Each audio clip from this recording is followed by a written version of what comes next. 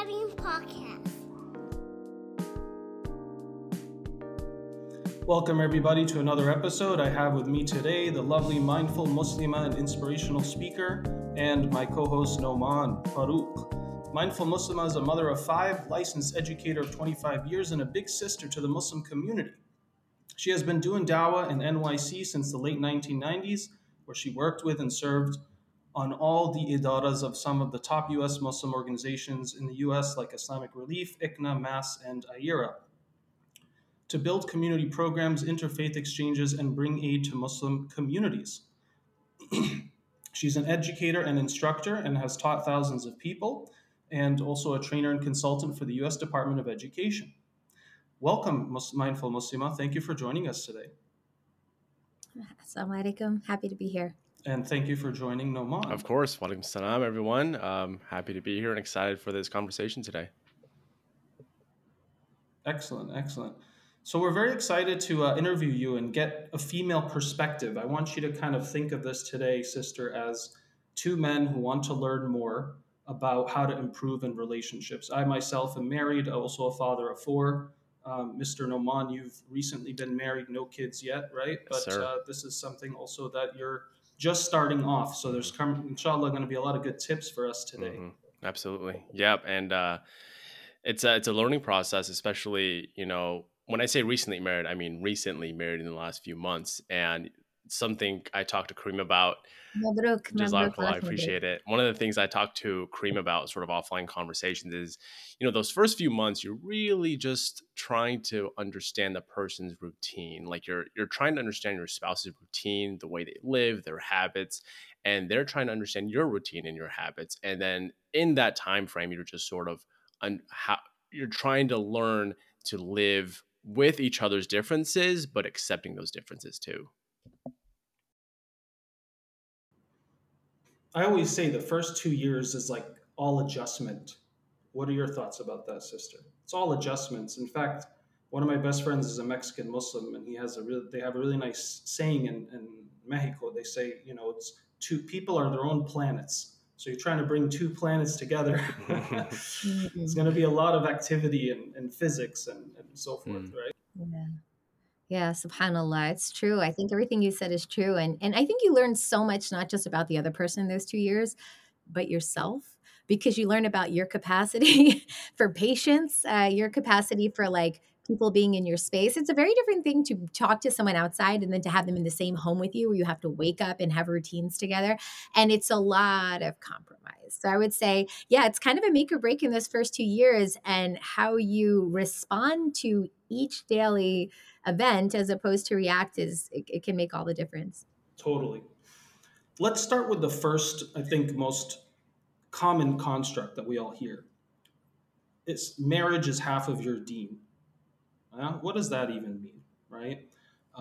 It doesn't mean something literal like you'll be praying double the salah or what have you, right? It's more of a psychosocial, emotional, let's say, upgrade or improvement in oneself. And I kind of think about it as whatever I thought I accomplished as an individual, marriage really helps test, refine, or even nullify that. Like, oh, I'm so patient, I'm so generous, I'm so emotionally intelligent. And then all of a sudden, marriage is this constant, daily present arena where you are refining your human, spiritual, personal skills.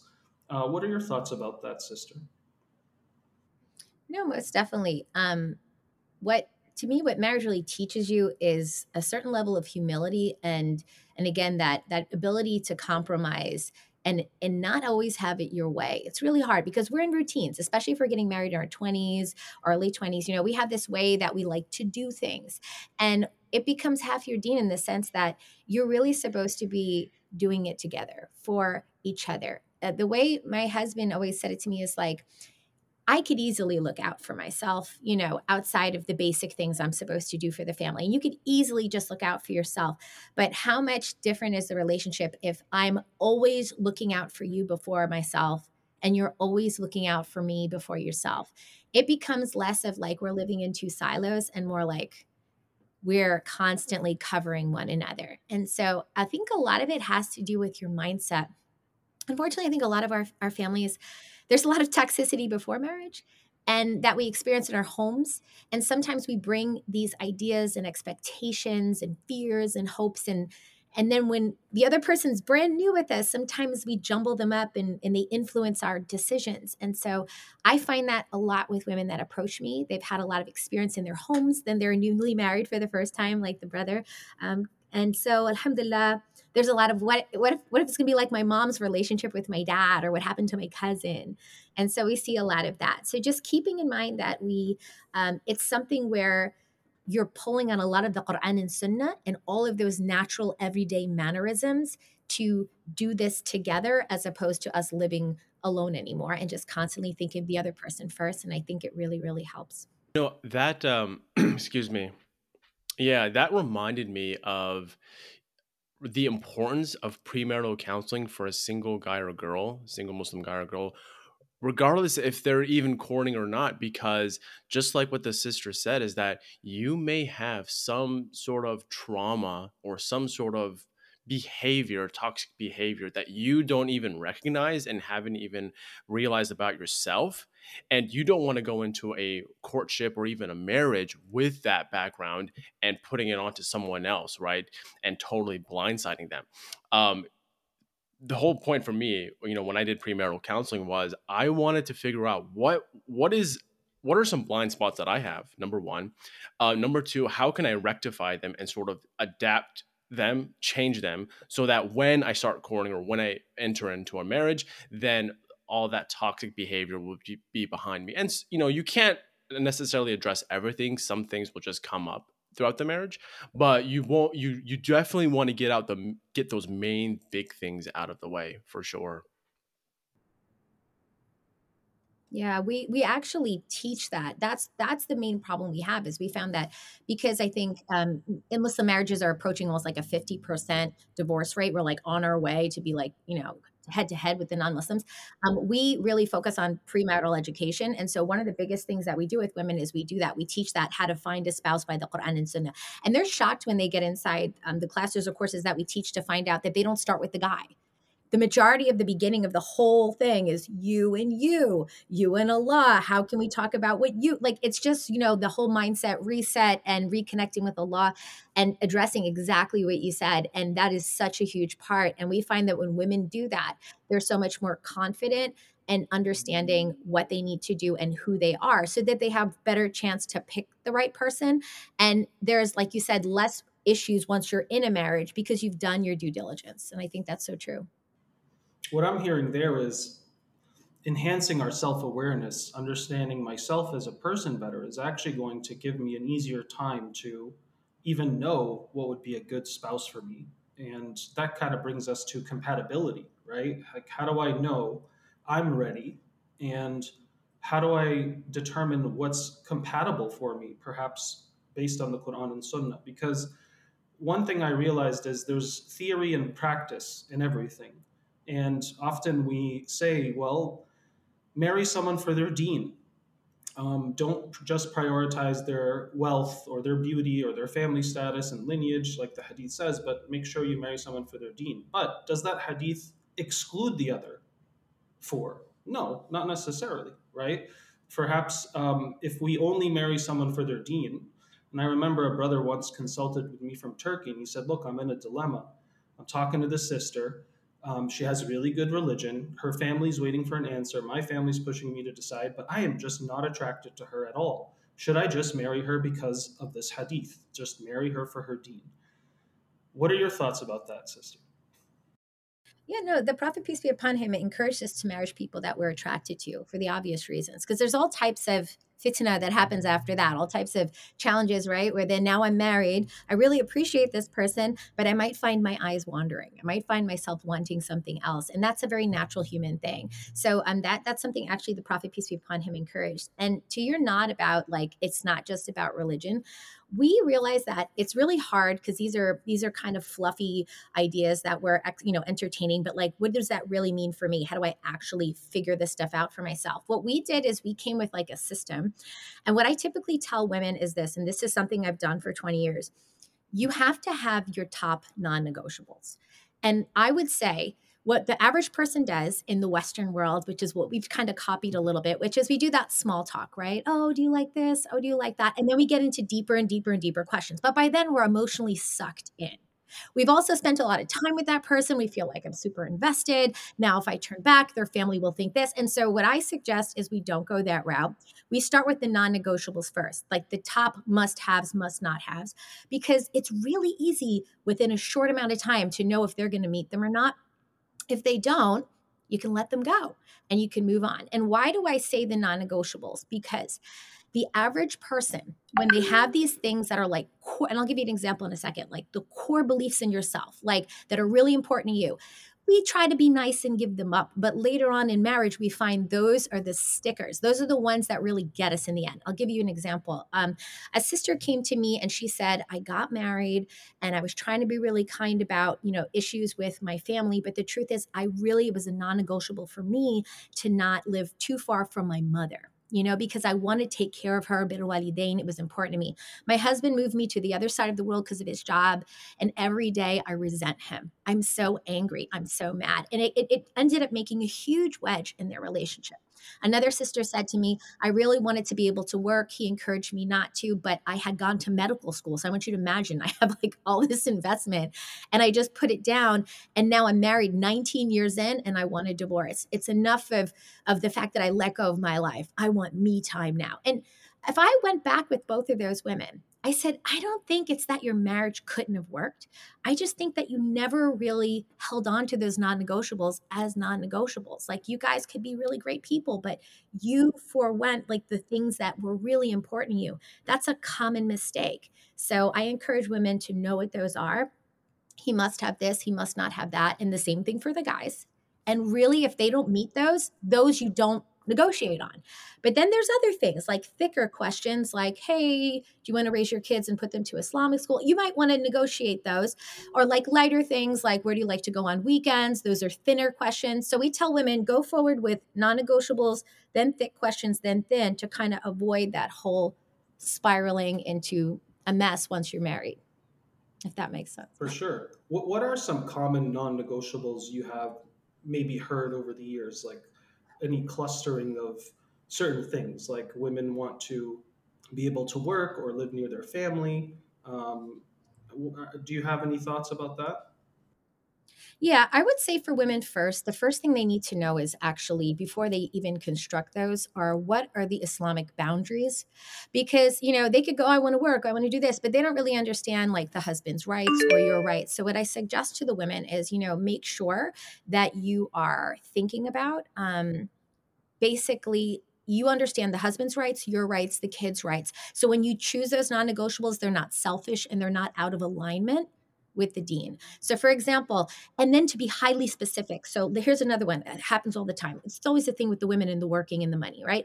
So, I said to them, okay, when you're asking him about working, did you say anything about pre children, after children?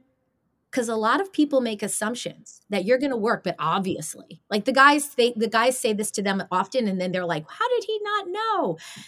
Oh, obviously, after kids, you're going to stop because you should be home with the kids. And she's like, "No, I'll just go get a babysitter. I'll just send them to daycare." And he's like, "What?" And so, also, when you're talking about those non-negotiables, get a little bit more hyper specific of what do you mean by that. So what I would say to men is if a woman comes to you in courting and says, I want to be able to work, could you say, oh, I'd love to know more about that. Could you tell me more? Like, just tell me more. And then she'll naturally be like, oh, and what do you think about after we have kids? How do you feel about that? Would you still want to work? Oh, what do you feel about, like, ask those clarifying questions, because otherwise you might find some big surprises. It's often with things like that about the paying for things. Oh, my husband takes care of me. What does that actually mean? Really getting clear about what you're able to do, what you're not able to do. And, everybody having their expectations really clear. And I think that Mm. really helps. Yeah, that thinking about that, just piggybacking off of you, sister, is the idea that people want to look for someone who is religious. It's like, well, what does that even mean in the first place? Because everybody's definition of religious is different. Everyone's is, right? And the importance of specifying what exactly you mean by such and such thing, whether it's religious, whether it's being taken care of, whether it's like whatever it is, right? The importance of specifying what that means is so is so important when you're going through that courtship process, as opposed to just saying vague things as the person you're talking to and just assuming they know what you mean. 100%, 100%. And then some women, I asked to them, they say, "Oh, I want a guy who's religious." I asked them when they, because I do consultation calls, I said, what does that mean to you?" They go, "Well, he has to eat zabiha." I said, "That's it. That's it. He has to eat zabiha. That's it." Wow, mashallah. Oh, he should pray. And here's the thing I want to say about that. Having a husband who prays is not a non-negotiable for a woman. That's a non-negotiable for Allah subhanahu wa ta'ala. You actually should not stay in a marriage, according to the scholars, if the spouse is not praying, especially, the men. And so subhanallah, I'm like, sister, this is given. So, there should be those Islamic givens. Like, yeah, we should have a halal lifestyle. There should be givens, and I think we should vocalize those. This is what it means to me, just FYI. But these are my personal non-negotiables. So going back to what Kareem said about, like, what are some of those? It is the working. It is where they're allowed to live. It's about, like, if they want to travel. A lot of women are asking about travel, and that's a really tricky one. I wouldn't touch it because it's a lot of fiqh. But, like, what everyone is comfortable with. What if this happens? A lot of women are getting into marriages, especially reverts. I think they call me and they say, "Well, he told me in the beginning I'm going to be paying for half, or I'm going to be paying for most because he's trying to build a business. And then when he's done, he'll help me out, and then we'll, like, change roles." So there's a lot of things going on out there in our community. So I think really we have to be clear for ourselves first, Islamically, what is allowed, clear with one another. And then what we also stumble upon is when the women are doing this clarity checking, they have the families in the house telling them, "Why are you asking him so many questions? You're going to run him away. Just say yes, yes, yes." So then we have the old cultural standards of those families too. And the women say, "Is it bad for me to ask questions? My mom said stop." So there's all these other cultural nuances as well. So true. So this brings up for me roles, rights, responsibility topic, right? What are a man's rights in a marriage that you typically try to educate Muslim women around, and vice versa? Men's rights, responsibilities towards a woman. Yeah, that's really interesting to talk about with women. It's really hard because of the onset of feminism, as we know. When I used to talk to women, I'm not even joking, 10 years ago, it was so much easier to have this conversation. Now I have to really tiptoe gingerly. I have to say everything with a lot of, like, finesse before, because we've been so inundated with the fact that we have to be equal to men, and we have to show who we are and all this stuff, which means where before there would naturally be one captain of the ship, now we're competing for the role at most of the time. And so that's really hard for women. They don't understand why they have to um, do certain things they have to do. So I approach with understanding the yeah, I know. I approach it a different way because I find that's too, like, egregious with women. So what I do is I say, well, first let's understand the nature of one another. Like, this is just human nature. Like, just get him. Okay. And then I actually do, like, I had to do an entire course on this because it was asked so many times. And, like, I can only talk to you one on one. So in it, I had to explain to them, like, all of the sunnah that the Prophet, peace be upon him, and the wives did, so they can understand kind of the beauty of it, and they would fall in love with it. It would be romantic as opposed to rites and rituals and rules, because as soon as you come at women that way, they don't want to hear it. But if you could talk to them in a more flowery way, they're much more interested because it sounds very sweet and like what the prophet did, and oh, this is what they want, right? So I do that because not in a way of any type of manipulative way, but because it's not just what you say, it's how you say it, right? So I say to them, yeah. Right. So I say to them, this is really true about, let's talk about, like, the nature of men. Okay. Men really, really need to be appreciated. The number one usually complaint of men is, "I don't feel my wife appreciates me. I don't feel she sees what I do. I'm out here working and I'm doing the thing." And then she's always complaining. And then so I said, so you have to understand appreciation is really, really high on their list, right? And then for women, it's maybe something that's not that at all. Like, yes, they want to be appreciated, but with their husband, like, they want to feel loved, connected with, heard, and all that stuff. So I said, you can't, instantly, think that's wrong of him because you have your own needs. Let's just look at them as human needs and understand the other type of human, right? Male versus female, or I don't know what else they want to say out there, but I'm just going with those.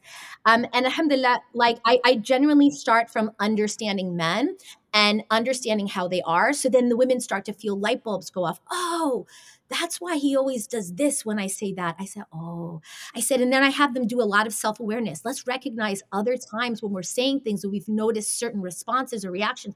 Oh, yeah, he's always upset when I. So then I teach them a different way to talk to their husband. Like, let me give you an example. Maybe this sounds familiar to you. When you want your husband to help you, you could easily tell him, hey, you never help me. Don't you see me doing everything? I'm doing everything. I work too. And you could start, and you could be really, that might be true. But a man instantly is like, whoa, you're attacking me. I feel attacked, right? And that is only going to give him a response the woman doesn't want. She wants him to empathize. Oh, you're right. It's hard for you. Let me help you. But that's not what he's going to do. He's going to be like, oh, you're not realizing all I do. I do a lot. You're attacking me. So I tell the sisters instead, look, instead, you have to say to your husband, like, I words with I instead of you. I really love when you helped me the other day. And I felt like it was so hard for me at work, but I came home and you really understood me. I really want to tell you I love that. And I would love if you could help me just a little bit more with this or this, because it really, really touched me. If a woman says like that, the husband, he's not going to be so taken back. So I teach them how to talk differently. I teach them how to understand him. And then when they learn that it's not just him, they can change the dynamic. They start to become more self-aware, and you find the issues less and less. So again, we start with me instead of the other person most of the time. That's the approach I try to help women with. Love it. I'm hearing you say we have to recognize when we're using criticism statements like you and always and never, and it feels like an attack, and that can go both ways. Using I feel statements, and something that I've coined myself is positive packaging or packaging with ihsan. I would love it if insert need or request. It's so wonderful when you do this, or I really appreciate it when you can help me around the house. I trust that you can do that with me this Friday before your mom comes for dinner. There's so many ways you can set things up and kind of harness the inner good and love that the person actually has for you, right? And that's a big thing. Another point that I feel like you were saying is commonly what I hear from gentlemen is, women do want to feel more of that love, affection, connection. And for men, oftentimes what's synonymous with feeling loved and appreciated is respect, the R word. I mean, so many times my husband says I don't respect him because often this is what translates for us as we don't feel loved when we're not respected. Is this something you have also encountered, sister? This concept of Yeah, respect? 100%. And I think another thing that to be touched on is um, the cultural definition of respect. That's another problem, right? Because we're people that marry or intermarry from different parts of the world. What your level of respect might mean is different than myself. So even before that, I tell the women, when you say love, I need him to love me. I need him to show me love. What does that mean? Well, I'm from, Texas and it means this. And I'm from Bangladesh and it means that. And I'm from Egypt and it means this. And we all think we're all trying to love each other. We're all trying to respect each other. But the other person has a totally different idea of what that means. So the first thing I say to women is you need to ask him, what does that mean? What does a good wife look like to you? What does love look like to you? What does respect look like to you? Because when I understand it, it's more, likely I'll do it because I only understand from my cultural worldview.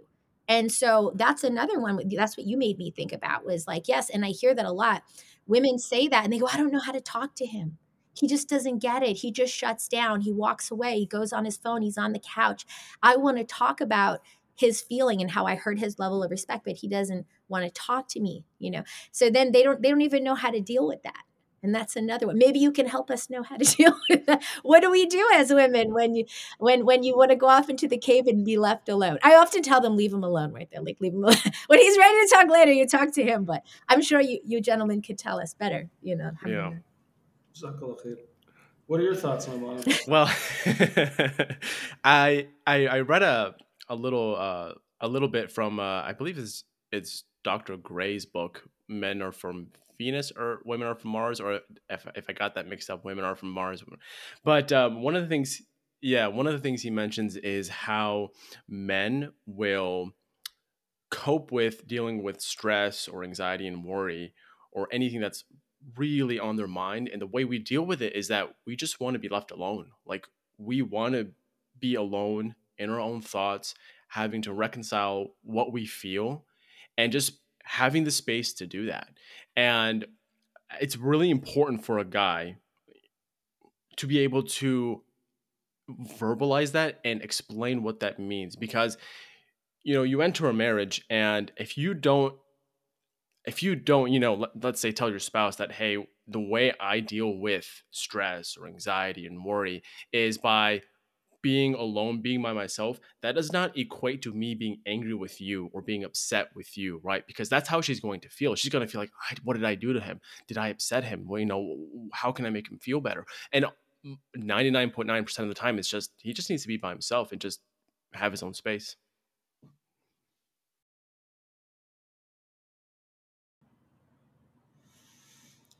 I think so. There's definitely situations where that's useful. The other idea that came up for me, though, is earlier you mentioning cultural worldview. We all have a frame of reference. Cultural psychology is very intimate with our personalities, and I think that specifically in Eastern cultures, from my experience, men aren't really taught to access emotions beyond anger, right? And anger also tends to be a secondary emotion for things like shame or embarrassment or disrespect. And when we get angry or we feel threatened emotionally, human nature is we will typically either avoid or get aggressive, right? And so when we avoid, it's because we do feel hurt in some way or fashion. And oftentimes, I think perhaps because the feminine will have, let's say, more comfort or accessibility to their emotions, they want to talk things out or they want to keep going after the person as they withdraw. And it makes the male withdraw more, right? Like they won't leave me alone. So in those situations, for sure, I think it's very important to get space. Space can be grace. But the advice I would have for men is if you need that time and space, then at minimum, you have to communicate to your spouse that you want space and time so that you can process things and that this conversation is important, and give her a sense of reliability that let's talk about this later or tomorrow after work or on Sunday morning over tea. Right now, I need to go and just process this because men are always trying to understand, I think, especially in marriage, right? What does it mean to have more emotional availability as well as more emotional awareness with themselves? Because that's not something they necessarily got modeled or were trained to do, right?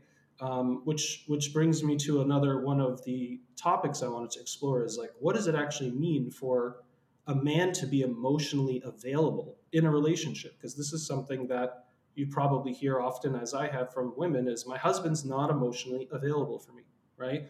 And one of the first things I'll tend to say to sisters is, look, especially if a sister, let's say, got married, left her family, lives in another state or country, there's going to be a lot of overcompensation that she's looking for as far as her social support system, that now the man is, well, you're the one who took me away from my family and my life, so like you have to be my best friend, my lover, my imam, my companion. It's like it's too many hats for one person to play. And so the man himself is also coming into this not really knowing a lot about his own access of emotions and how to express them, right? And so typically when we don't know what to do and we're feeling a lot, we will get quiet or aggressive, right? This is typically what I notice.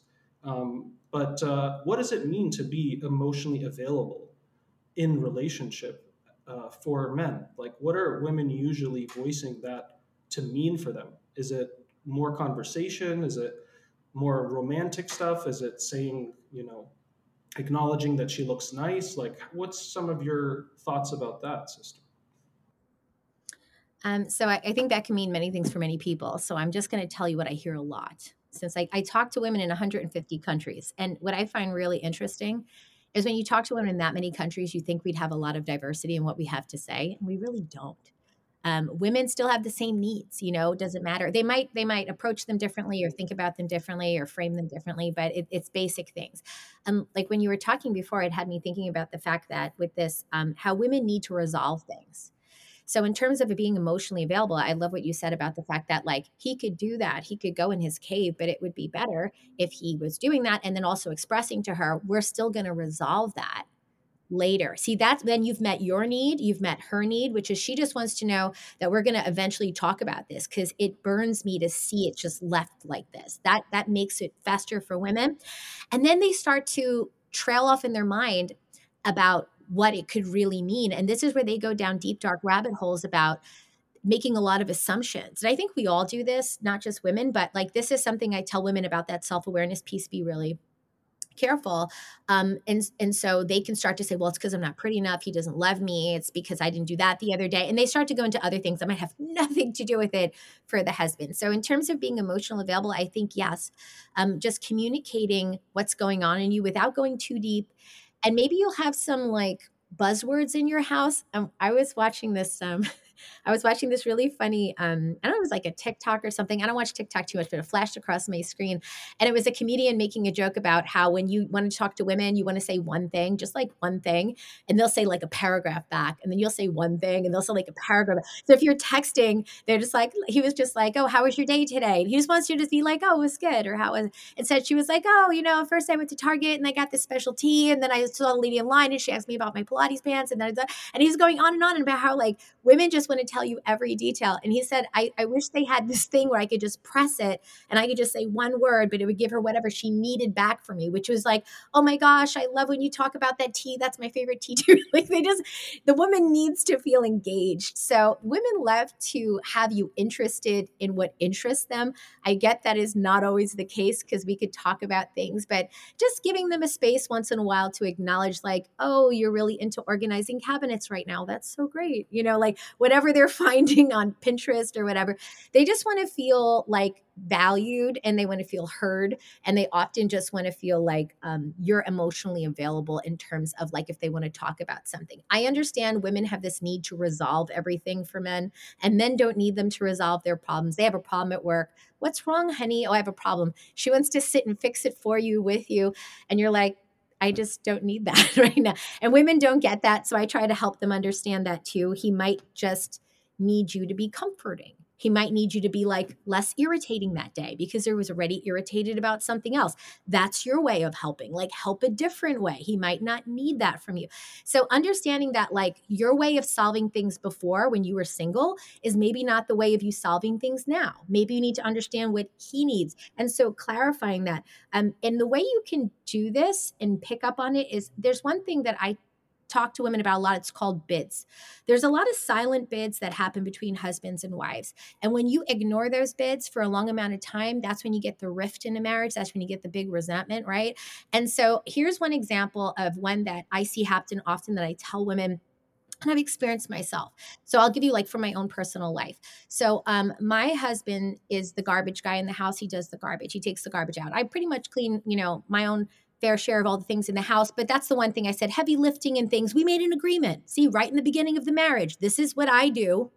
This is what you do. And for both of us. And so he knows. So that day he was having a really bad day. He opens the door. His shoulders are down. So here's the bid, right? I'm like, he lets out the sigh and he trods in the door. And he sees the garbage is full and he's like, oh. And then he goes to open the garbage and I put my hand on his shoulder and I say, hey, looks like you're having a hard day today. You know what? Let me do the garbage. It's okay. Just go take a shower, do whatever you want to do. That's me acknowledging his silent bid for emotional understanding. Like you are having something right now and here's my silent level of support. Another day, my husband came in and he opens the door and he was in a great mood and he was like, hey, how was your day? And I'm there with the kids and everything's all over the place and the kid one's pulling me over here, over there. And I'm just like, I don't know. And he walks over to me and he was like, it looks like an Uber Eats day, right? I don't think you should cook today. Like that. It looks like we have a lot to do already.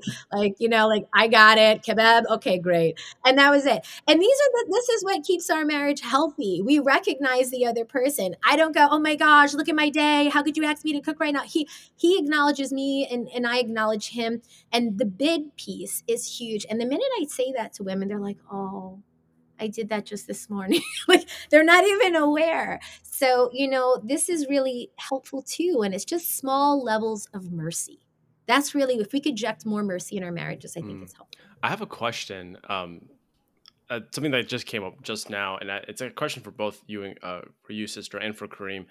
So, how does a man allow himself to be vulnerable in that situation during that silent bid, where he, on one hand, he's having a hard day, right? It's just not his day, right? He's so much happened in the week that didn't go his way, and he wants to be able to just vent out to his wife like, hey, this happened at work, this has been happening the last week. But on the other hand, he also feels that if he does that, if he allows himself to be vulnerable, he is not upholding his duty as a man, if that makes sense. And so how can a man allow himself to be vulnerable in that situation? Mm. I think you're first, Kareem. Then I will try my best to follow you. Yeah, thanks for that question. So first of all, I think I love this concept of bids. It's also something that been able to resonate with in my own relationship, as well as a discussion with others. And often I've said conflicts, resentment, disconnect are often bids for love and connection gone south or sour or unacknowledged. And so this kind of awareness of what's going on for people is really useful, right? To step up and be able to feel or see or observe something. And so that same scenario of like, dude, today's a day I don't want, my wife is just not going to cook. Let me offer, we're going to order food, because you can tell like what's going on here, right? Um, the question that you brought up, I think for men, this idea of vulnerability can be sometimes synonymous with weakness, or it's just not manly. And sometimes I'll try to tell men to reframe the concept of vulnerability with the very definition of it, of what it is, which is, well, try just being more honest about where you're at, what you're feeling, right? And so by being more honest about where you're at, that's can lead you to wanting to express yourself more or vent more, because it's true that men will often be asked, they're having a horrible day, it's, how you doing, honey? How was everything? Everything's fine, nothing to talk about here, right? Let's just keep going, and we keep it in. Versus, why not vent it out? Well, it's like, well, I don't want to vent to my wife. I don't know. That's not going to make me look good as a man or look like I need something. But subhanAllah, by definition, human being is a creature in need, right? Constantly. And so this is just another avenue that we can harness in our relationships by being more vulnerable, is about being more honest or expressing where we're at and what we need. And so if that means like, look, I am just having a really crummy day. I don't know if I'm feeling I can tuck in the kids tonight, because that's maybe a routine the person does. Explaining that, right? Having a few moments to just try to gather and explain that. And I think it's important for men to acknowledge that sharing what you need or where you're at with your spouse is not a sign of weakness, and it doesn't necessarily take away your value in her eyes, at least in my opinion. Yeah. I think that was a great answer about reframing, because it's really is about how you frame it, and if it's going from vulnerability to honesty.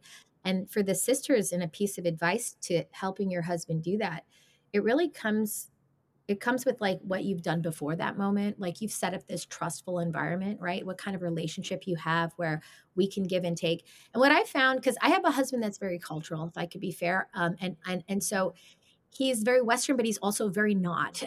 So, like Kareem said, it's a lot of unlearning and learning. The way we do it, my husband and I, is we look at it as like we both come from cultures that might have not have had all the Islamic influences. So we always just remind each other, well, how did the Prophet, peace be upon him, handle this and this? And if we don't know, we encourage one another to learn. So, like, for example, I think about how the Prophet, peace be upon him, he went into the lap of Mother Khadija radiallahu anha, and he cried.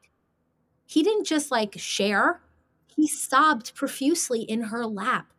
And what was her response to him? So I look at that as like role model moments. She wasn't like, oh, men don't cry. Like, what is this? She wasn't, "A'udhu billah," she wasn't like that. She said words of encouragement to him at that moment. But in order for him to have cried in her lap, she had to have created that space for him to feel safe. not that, we all have to cry to express ourselves, but like, that is the thing, is she made him feel like unconditionally loved. So he could open up in that space. So are we doing that for our spouses? Do we make our love conditional? Or do we make it like, I'm always here no matter what? And I think women, we can soften up. I think when our husbands are having that moment, we make it all about us, like how he's making me feel right now because he's, not able to talk to me. And then I have to start texting him and complaining about like how much this is hurting me, that he won't speak to me. And I don't understand why he doesn't just share. I share with him. And we make it very like egotistically. And men might do the same. I'm just talking about like what I hear women say. And, it could be vice versa. But thinking again of the other person in that moment. So I read hadith and things before about you don't go to sleep and you're upset, like your happiness is my happiness. So I feel like this. Remember I talked about this in the beginning, the covering. I look for you before I look for me. You look for me before and so subhanallah, I'm like, oh, this is killing me, or like this. What can I do for you? You need me to do this today? Alhamdulillah. And then my husband will do it for me. So there has to also be the way you approach him, like approach him a little softer. Be like rubbing on his back. You don't got to talk to him. That's the other thing. Sometimes just be quiet. We have to just not talk. Just be next to him, sit on the couch, rub his back, just make him feel you're there. But you don't have to like talk all about it. So I tell women that too, and I loved what you said about conflict and resentment is just like the bid for love and connection. I mean, we see that with our kids too, right? When they start to act out, we see that with us. Usually like anger is rooted in some type of a fear or pain. So that's another one. If you can identify that in my head, my husband's angry. It doesn't maybe mean anything about me. Maybe there's a deeper concern or pain or issue. And I'm, again, thinking of him first and I'm not personalizing it. That's a really hard thing to do. I know it takes practice, but it's really helpful. Otherwise, everything becomes personal and then we start a rift again. So just the way the Prophet, peace be upon him, did, create that loving, accepting, unconditional environment.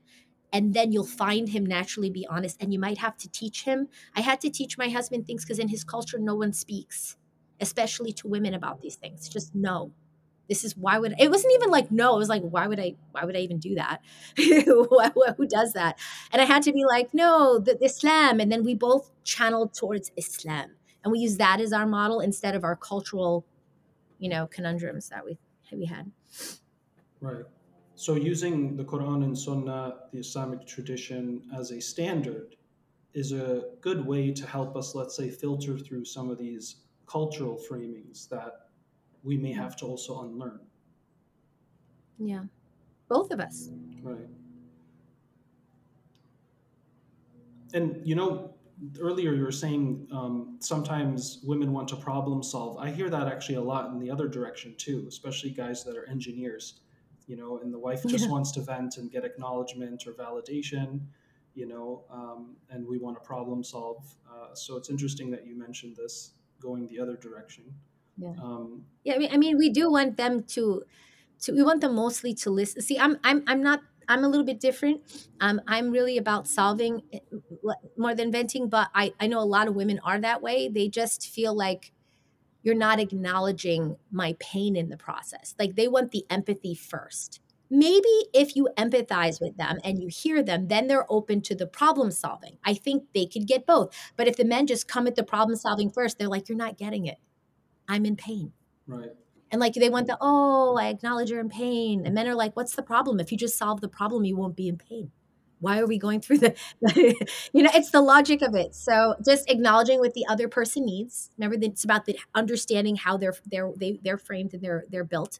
And then you could do your problem solving if it's accepted. I don't know if it's accepted.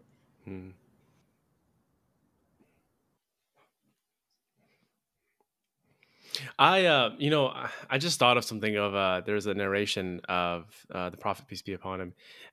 He was sleeping with one of his wives. I don't remember who it was. I can't recall if it was Aisha radiallahu anha. But it was one of his wives, and it was the time of the month for her, right? And he left the bed. I forgot what the reason was, maybe to use the restroom, whatever it may be. And he kind of noticed, right? Like it's that time of month for her. And it's actually one of my favorite hadiths. I think it's actually Salama, if I'm not mistaken. This happened. Um, but he notices that it's the time of month for her, and he leaves the bed. And when he comes back in bed with her, he actually cuddles her, and he's much closer to her when he comes back in bed with her. And I think and that's such a beautiful hadith. It's actually one of my favorite hadiths regarding like the prophet and his wives, because it shows that like he noticed her, let's say, vulnerability, her uncomfortability. He knew that she felt uncomfortable, maybe a little bit embarrassed about herself, and he reassured her, regardless of how you may feel about yourself, I still love you, and that I love you very, very much. I think that, and that's something that just came to mind. I wanted to say that. Yeah, I think that's a perfect example of the things we just spoke about of the bid. He acknowledged, he saw that was an unspoken hint she gave off. And then he responded with that unconditional love and that need for security. So I think that's yeah, that's absolutely beautiful. Obviously, the Prophet peace be upon him, he's amazing for emotional intelligence. And I feel like the more we are, like that and able to pick up these cues, and it's really beautiful. I think if there are 10 people in front of him, he will respond to them 10 different ways because he will just respond to what he's noticing and picking up and their background and whatever. He's putting all the pieces in context. And that's such a great skill. So absolutely. Love that. Why do you think, sister, there are some women who, when they get upset with their husbands, they will have, like you said, these paragraphs of things to write in a text message? Like they get into a little scuffle in the morning, he goes to work, and then, he's getting berated with paragraphs of stuff. And it's often talking about other things that has nothing to do with that morning. How do we help men understand what's going on here for some women that they may approach their conflicts or feeling upset in such a way? I think that comes down again to that picking up on things, like reading between the lines sometimes. Like when women use and men use these terms like, you never do this, you're always doing that, here you go again. It's like some type of bottled up, built up. And it's funny, there not every woman actually goes off. A lot of them stay quiet too, and that's like equally not good because then it's good to express ourselves, but I mean, like, I'm talking about the healthy aspect of it, right? So we're going off, right? And we're not supposed to talk when we're angry, but we do because we're human. But then some women, they keep it bottled. So some women, they call me up and they've had all types of situations. I'm not going to get into it, that things that have happened to them. And I said, well, what do you say to your husband? Nothing. In my culture, you don't talk about these things. Or in my culture, so the women, some of them, like culturally, will not speak to their husbands. And then some of them will overspeak. And so either way, I think like if the men, if they are doing the texting like that, you have to look between the lines. If you're using words like never, always, something, it could be something deeper and something bigger. And this is just a trigger. And that's what I see a lot. And so I teach the women to be aware of their own triggers. And once you're aware of your own trigger, and they're usually pretty, it's like a pattern. Like even my daughter, with toddlers, they think toddlers are always going crazy. Toddlers, go through tantrums. Tantrums are usually a pattern. I mean, there's stuff where but it's the same type of thing. I'm not comparing like women or men to toddlers. I'm trying to say it's about awareness, not just of yourself, but all your family members. Like I know what will set my husband off, not having his socks. That's one of the things, just that's his thing. And there's something that will make me upset and he knows what it is. And once you're aware, you're like, oh, let's just try to avoid those. Like, why am I going to make them happen if I know? And so when you know the trigger, you can have something to do or say before. So if you're the man and you know that her ranting she's probably off on a trigger, have your prepared response. And I think, I think you said a lot of great things that are making me think. Let's definitely talk about that when I get home, because I think if we text about it, it's not going to get its full attention. That's what she wants to hear. She wants to hear you're going to acknowledge her problems and talk about it. I know you don't want to go home then and have that conversation, but maybe. But the point is, otherwise it will be all day while you're at work, right? So you want to just acknowledge it and also understand that it could be something else. And if you know her trigger is because you haven't spent time with her in a while, or you're always on your phone, or you went to your brother's house, like whatever it is, then just know it could be that, and that could be what needs to be acknowledged, and just knowing each other's boundaries and triggers. Yeah. I'll often tell people also important conversations should not be had over text messages.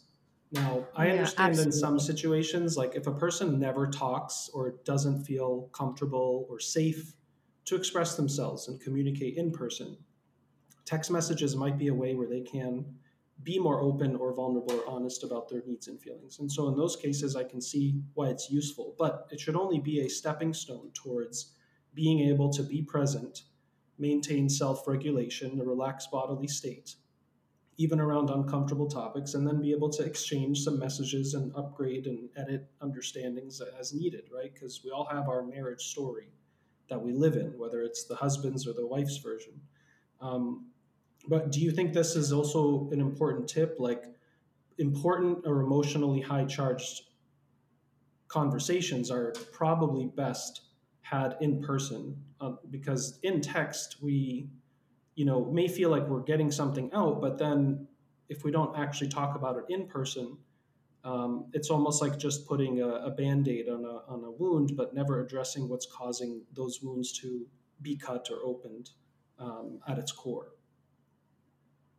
I think you made a lot of really great points because some people need to write in order to express what they want to say. So that is great, right? But in the context of texting, you cannot understand tone.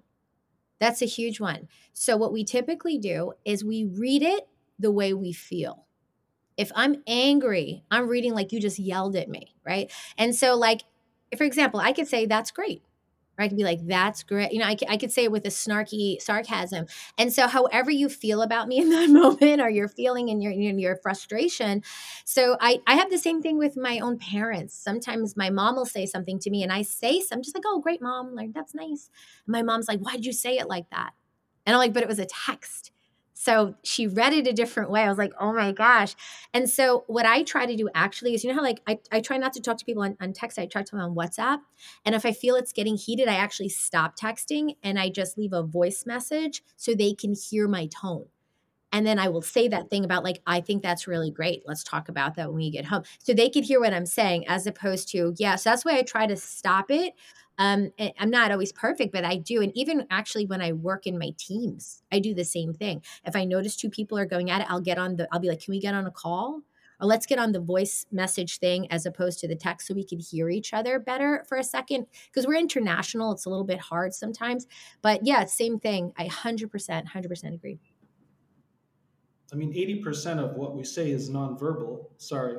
So, for sure, having even a voice memo gives you more tone, gives you more sense of what's going on with the person. So, that's a great tip to remember, that we will impose what we actually feel in that moment and read the text.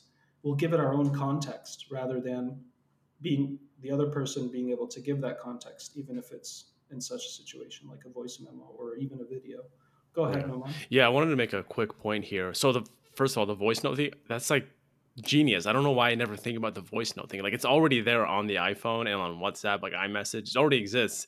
But yeah, that's actually a great tip to use the voice note. But It's not because I'm brilliant, it's because I've had to use it. It's not, you know, it comes, things come at the moment. You're yeah. like, oh, I need to stop doing this. So yeah, Y- it's come out of Yeah. necessity. So I just wanted to make a quick point about the whole, not using text messages to talk about really important issues or things that need to be addressed in a relationship like a marriage, right?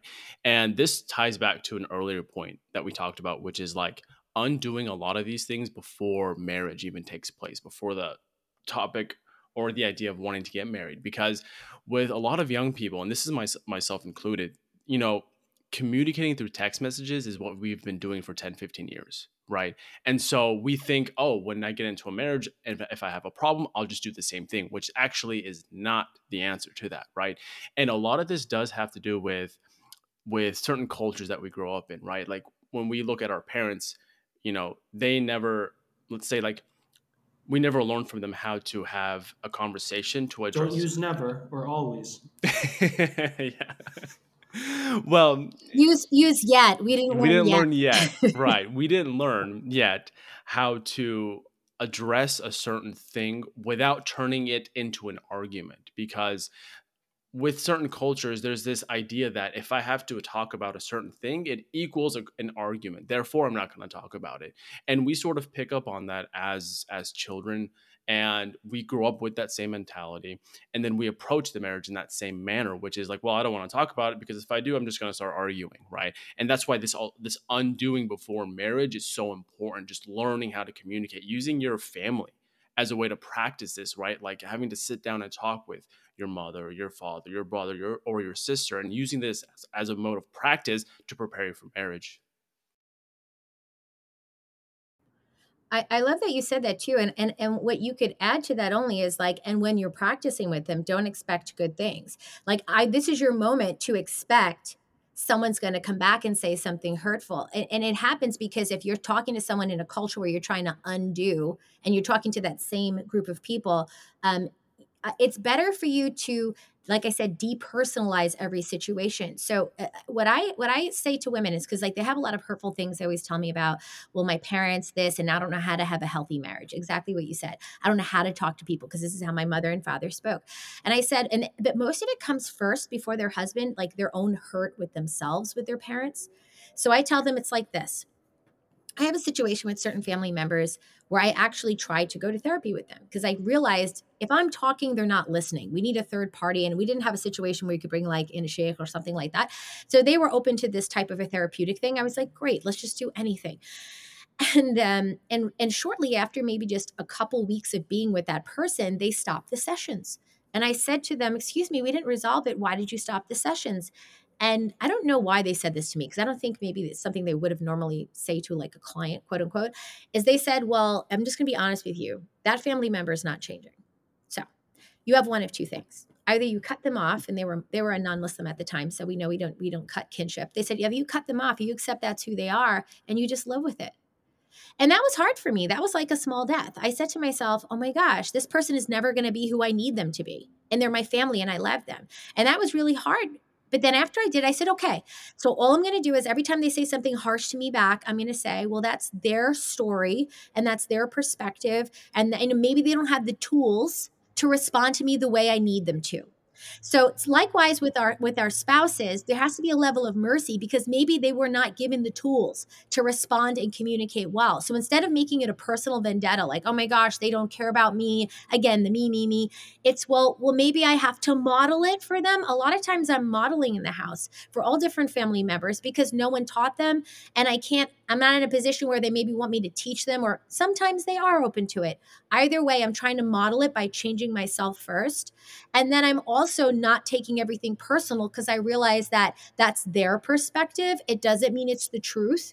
Maybe I'll look into it, I'll see, I'll consider it, but I don't feel like, attacked by it. And maybe they don't have the tools to do what I need them to do. So it depersonalizes the situation. And now I can look at what's really happening because I've taken the emotional aspect out of it for a moment so I could have that clarity of thought. And that's what you made me think about, like that need for us to do that more in our own families in a healthy way and then with our spouses. It's very insightful, like this idea of, I mean, I've said this before, don't take everything so personally when it comes to marriage counseling, right? And there's sometimes this competitiveness between husband and wife around who's hurt who more. Or if I point out something, well, you have done this, and well, that's because of this. Why do you think people get stuck in that loop of competitiveness or, ego battles? And we don't actually want to make each other feel better. We just want to keep proving how, well, you've also hurt me too. Now, I know this, of course, may connect to past trauma or family modeling or lack of, but if someone's in this cycle, like what's one of the ways to try to stop this pattern from reoccurring? I mean, like you said, it could be so many things depending on who it is. It could be something deeper.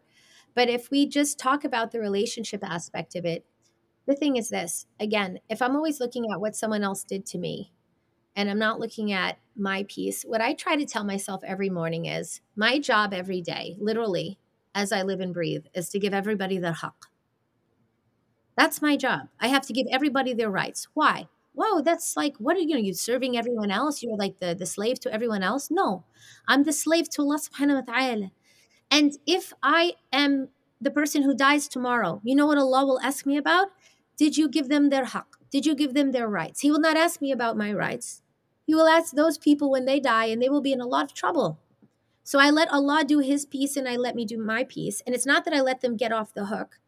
It's just that I, instead of focusing always of what I am not given and I've been cheated on or I've been harmed on, before I can even go there, to be fair, Islamically, I have to first correct myself. So if I do that and I say, well, my husband's really mad at me lately because of A, B, C, D, or he's not giving me what I need, I have to say, well, did I actually give him what he needs, to be fair? Before I can be the hypocrite and open my mouth, am I doing my piece? Because I don't want to be a munafiq. And so I try to do for my husband first. Then if my husband is still being whatever or whatever, or the husband to the wife like this, then, I will say something. And it's not that I'm saying you wait for these moments. I'm just saying on a regular daily basis, I'm self-checking in to try not to be that person, because Islamically, this is just all a test.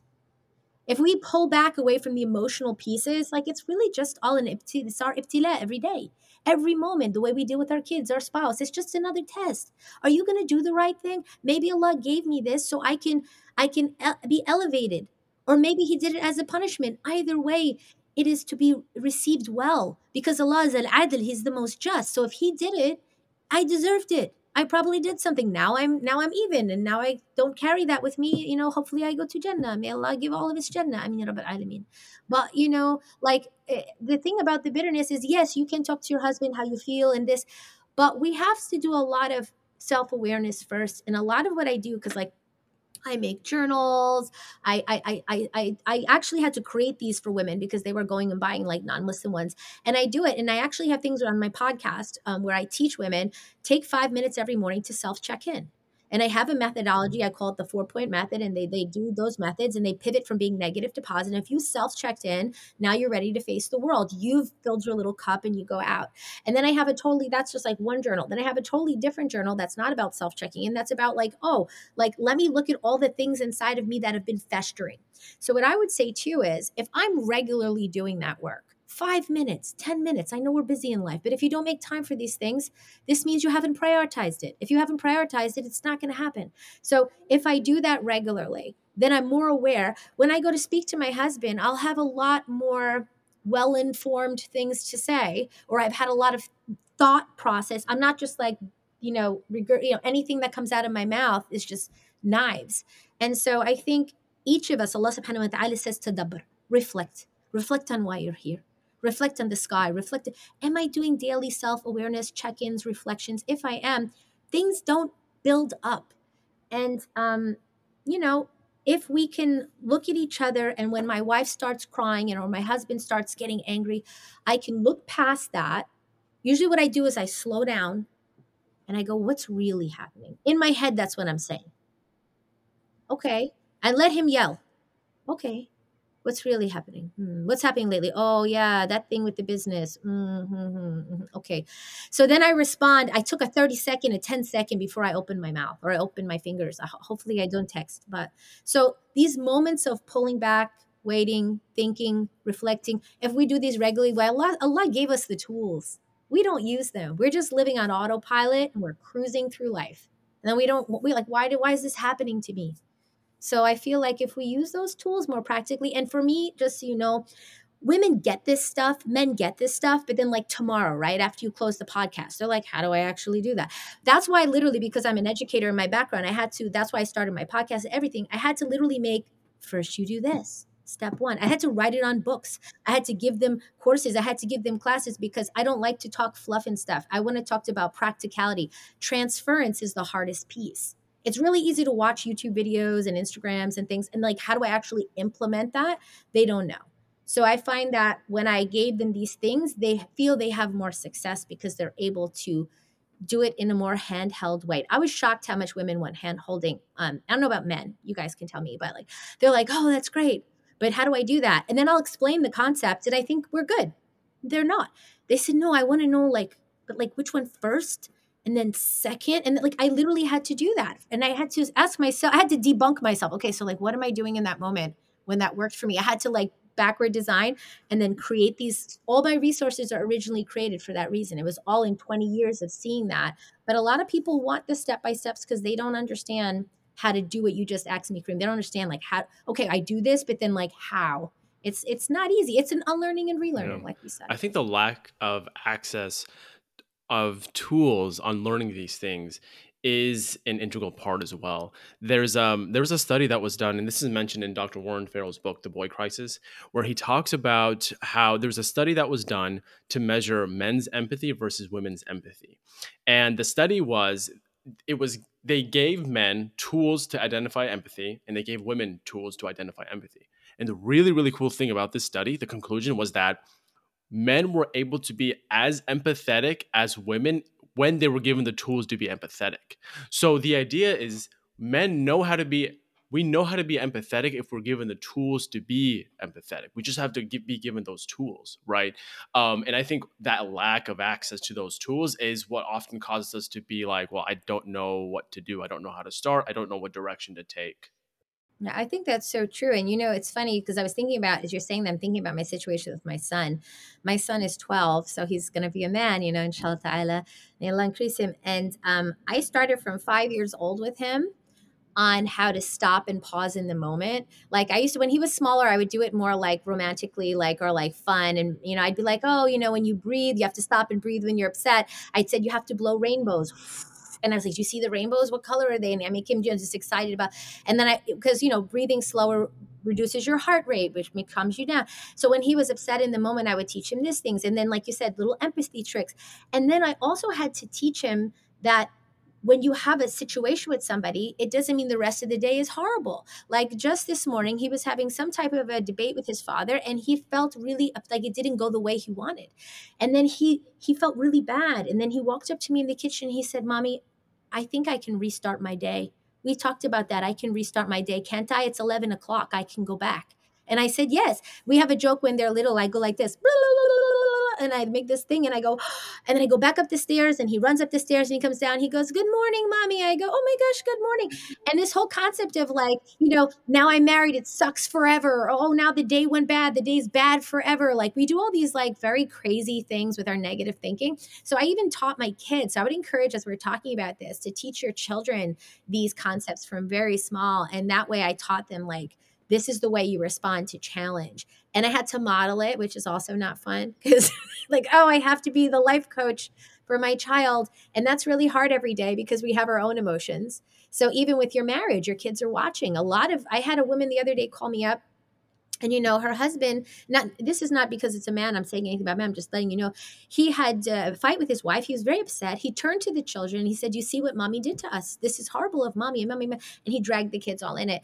And she was not mad at him at all. She said, oh, I'm a horrible person. All the kids hate me in the house now. The husband hates me. I'm ostracized. I'm in the room alone now. I said, what happened here? So, this is because I'm going to guess, without judging anyone, that nobody taught that brother that that's not a good idea. Right. So like, let's share from young in our families that we shouldn't do that. And there's things that women do that could be equally egregious, so I'm saying, so it really starts in our homes. I know we love to wait until we get into the marriages, but as we're now married and having our kids, I have to constantly remind myself, whatever I don't fix now could be a problem for them later. So let me fix myself first. I'm constantly thinking of accountability to Allah subhanahu wa ta'ala. It's a scary thing, but it's also beautiful. I see my daughter now. I have older kids. She's 25 and I also have grandkids too. And when I see her do things, I could see her mimicking me, the good and the bad. It's unfortunate, but I see her mimicking me in her marriage. And I said, SubhanAllah, she never said anything. We didn't even talk about that, but she's saying it just like I say it when she's talking to him. I'm like, oh my gosh. So now I have a younger set of kids. I said, oh, the responsibility, if we only knew. So may Allah make it easy for us to teach these things to our children too for the next generation.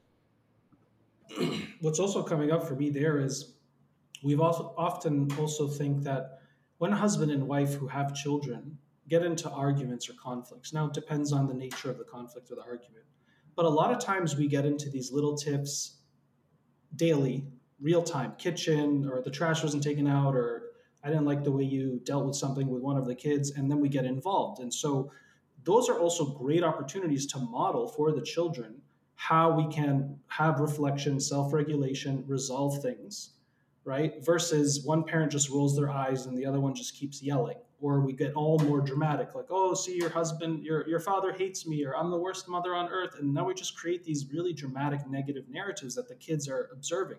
Those are also great opportunities in real time where we can show them, like, hey, spouse, let's take some deep breaths. Seems like you've had a long day. Like, why are you yelling at me right now about this, or the child? What can we do, right? And so even sometimes when kids get older, they even get involved in what's going on, mom or dad, like, why are you screaming, or mommy didn't do that, or say this, or right. So there are going to be times like this too where the modeling and the representation is happening in real time, versus like we have to go in the bedroom every single time we're arguing and deal with it in closed doors, behind closed doors, so to speak. Okay. I just have just one final question for you, sister. So one of the things that came up to me as we were discussing here at the end was the way sometimes relatives try to get involved in a newly married couple or a couple trying to get married, right? During the courtship process, or they just got married. And I wanted to see, like, what advice do you typically give women to, let's say, their husband's relative is saying something about the way they're going about the marriage, how they're even getting married, like whether they have the nikah and then they wait 6 months for the reception, right? Or like just things like that, right? Where that the husband's relative is gossiping in some way, shape, or form. Is there any advice that you give to the sisters when they sort of approach you about this specific problem? So this is before they're Before married. they're married, or even in like the first few months after they're married? Yeah, this is really big. I get this a lot in terms of the pre-stuff. Because okay, so we teach women the before marriage and the during marriage, how to have a great marriage. But then there's also the before piece, which is the heaviest piece. I think the most important piece. So let me say it like this: when we teach it to women, it's you and him, you and the family, his family, your family, and then all of the like we call that I think we call this like the engagement of everything. I don't mean like engagement, what do you call it? I think rules for engagement we call it, but not like real engagement. We mean like what are the rules about the mahar and can he talk to you and all that stuff like that. So when we get to that piece, I tell the women like this: there's 4 areas you have to know. It's you and yourself, you and him, which is the compatibility and all that stuff. Because once you know your own non-negotiables and you've self-explored and all the stuff we talked about today, then when you go to him, you're coming with a way clearer lens, and then we could knock off people or keep them based on like what's aligned with here because we've done the work. But then when you get over here, there's a lot of flags you have to look for too. I would say over involvement of the family members is a flag. Now, it's not a bad or good flag yet. To me, it really depends. What are you willing to do? Where's your place in the family? Are you okay with their perception of where you belong? Because like who you are as a woman and your role in the family might be very different than the way you were raised. Or we're expecting you're just going to stay home and do stuff. Or we're expecting that you're every time you have a problem we're going to be in it. Like, what are their expectations? This is really important to explore. And what I would say is even more important to explore after that is your husband's or your soon to be husband's response to that. I say watch him. When his mom is ordering him to do stuff, is he like, okay, mom, okay? And then he just does it without any thoughts of his own? Or is he trying to do the Islamic thing, advise his mom, be fair with you? Does he have this ability to teeter between and to create harmonious situations? Because your husband's a pivotal person right now. He's the one between you and the family. If he doesn't know how to give you a voice, give them a voice, give you respect, give them respect, then whatever you're experiencing right now is most likely the same thing you're going to experience when you're married. Ask yourself if you're okay with that. That's what I tell them. Are you okay with that dynamic right now? Most women are like, no, I need him to step up and say, you can't tell my wife that. I said, but maybe he can't. Maybe in his culture, that's not okay. And he's not comfortable. And then it becomes quite the pickle, to be honest, because then the brother has to decide, am I going to follow Islam or I'm going to follow my cultural expectations of my family? And you know how that goes, especially in certain cultures, like, oh, you're a horrible son. You're bad. Look what you did to your mother. You made her cry, But there's got to be this point where you put, like, I tell the girls, you got to put your big girl boots on. Okay. You got to be a woman now. Okay, we're done with the whole like, you got to say what you got to say because it's the right thing to do. You got to let it go because it's the right thing to do. You got to go because it's the right thing to. Like, you have to stop with the whole like my parent. That's why I said again, you have to know all the Islamic rules first. Birru walidain, what does that mean? Does that mean my mother-in-law can get involved with my family at a certain level and I have to put up with it? Actually, no. But your husband is going to be the bigger problem because it's going to wedge you to where you're fighting about her all the time. Not all mother-in-laws are evil. I mean, I'm a mother-in-law. I have to say that. so alhamdulillah, like, I think about that all the time. Oh gosh, I don't want to be the one to make problems. So, I think it's the way you each are going to respond to each other's parents. That's really important. I don't know. What do you feel about that, Kareem? I think those are some really good insights. Definitely, I would love to continue more of these conversations with you in the future. But you're right. I think we have to go from boys becoming men and not being boys anymore, or girls into women. And that does require, as I've said to men specifically who are still kind of mama's boys, I say, look, there's a second umbilical cord that you have to learn to cut, right? Because and this now brings in constructs of, you have to obey your parents no matter what, you have to always prioritize other people's needs, and now we're going to get into enmeshment and codependency and all these types of dynamics that exist. But it is true that if we use Islam as our standard, it helps us perhaps transcend some of these cultural chains that aren't always even fitra friendly. Like, we can feel it in our hearts a lot of times, like, this just doesn't feel right, the expectations, the burden, the pressure, but we keep doing it because we've been programmed to, right? And so those things are certainly part of that big learning curve. And I remember a young lady just last year she was saying this, like, I love this guy, he's a great guy, they're planning to get married, but he is still on his mom's leash. And she finds it very challenging to see him as a man that can take care of her if he is still a mama's boy. Let's just be straight, right? So that is something that some men do go through, and maybe in another show we can break some of these questions down more, inshallah, because there are so many working parts. But Mindful Muslima, we really appreciate you coming. We will have your links in our description. Yes. Mr. Noman Farouk, thank you so much for joining. Absolutely. And may Allah bless your work and all of us and our families. And may Allah give benefit to the Ummah for those who listen and watch in the future, inshallah. Thank you so much. Jazakumullahu khairan. It was a pleasure. And I'm so happy that you're talking about these topics with your audience. Just honored to be here.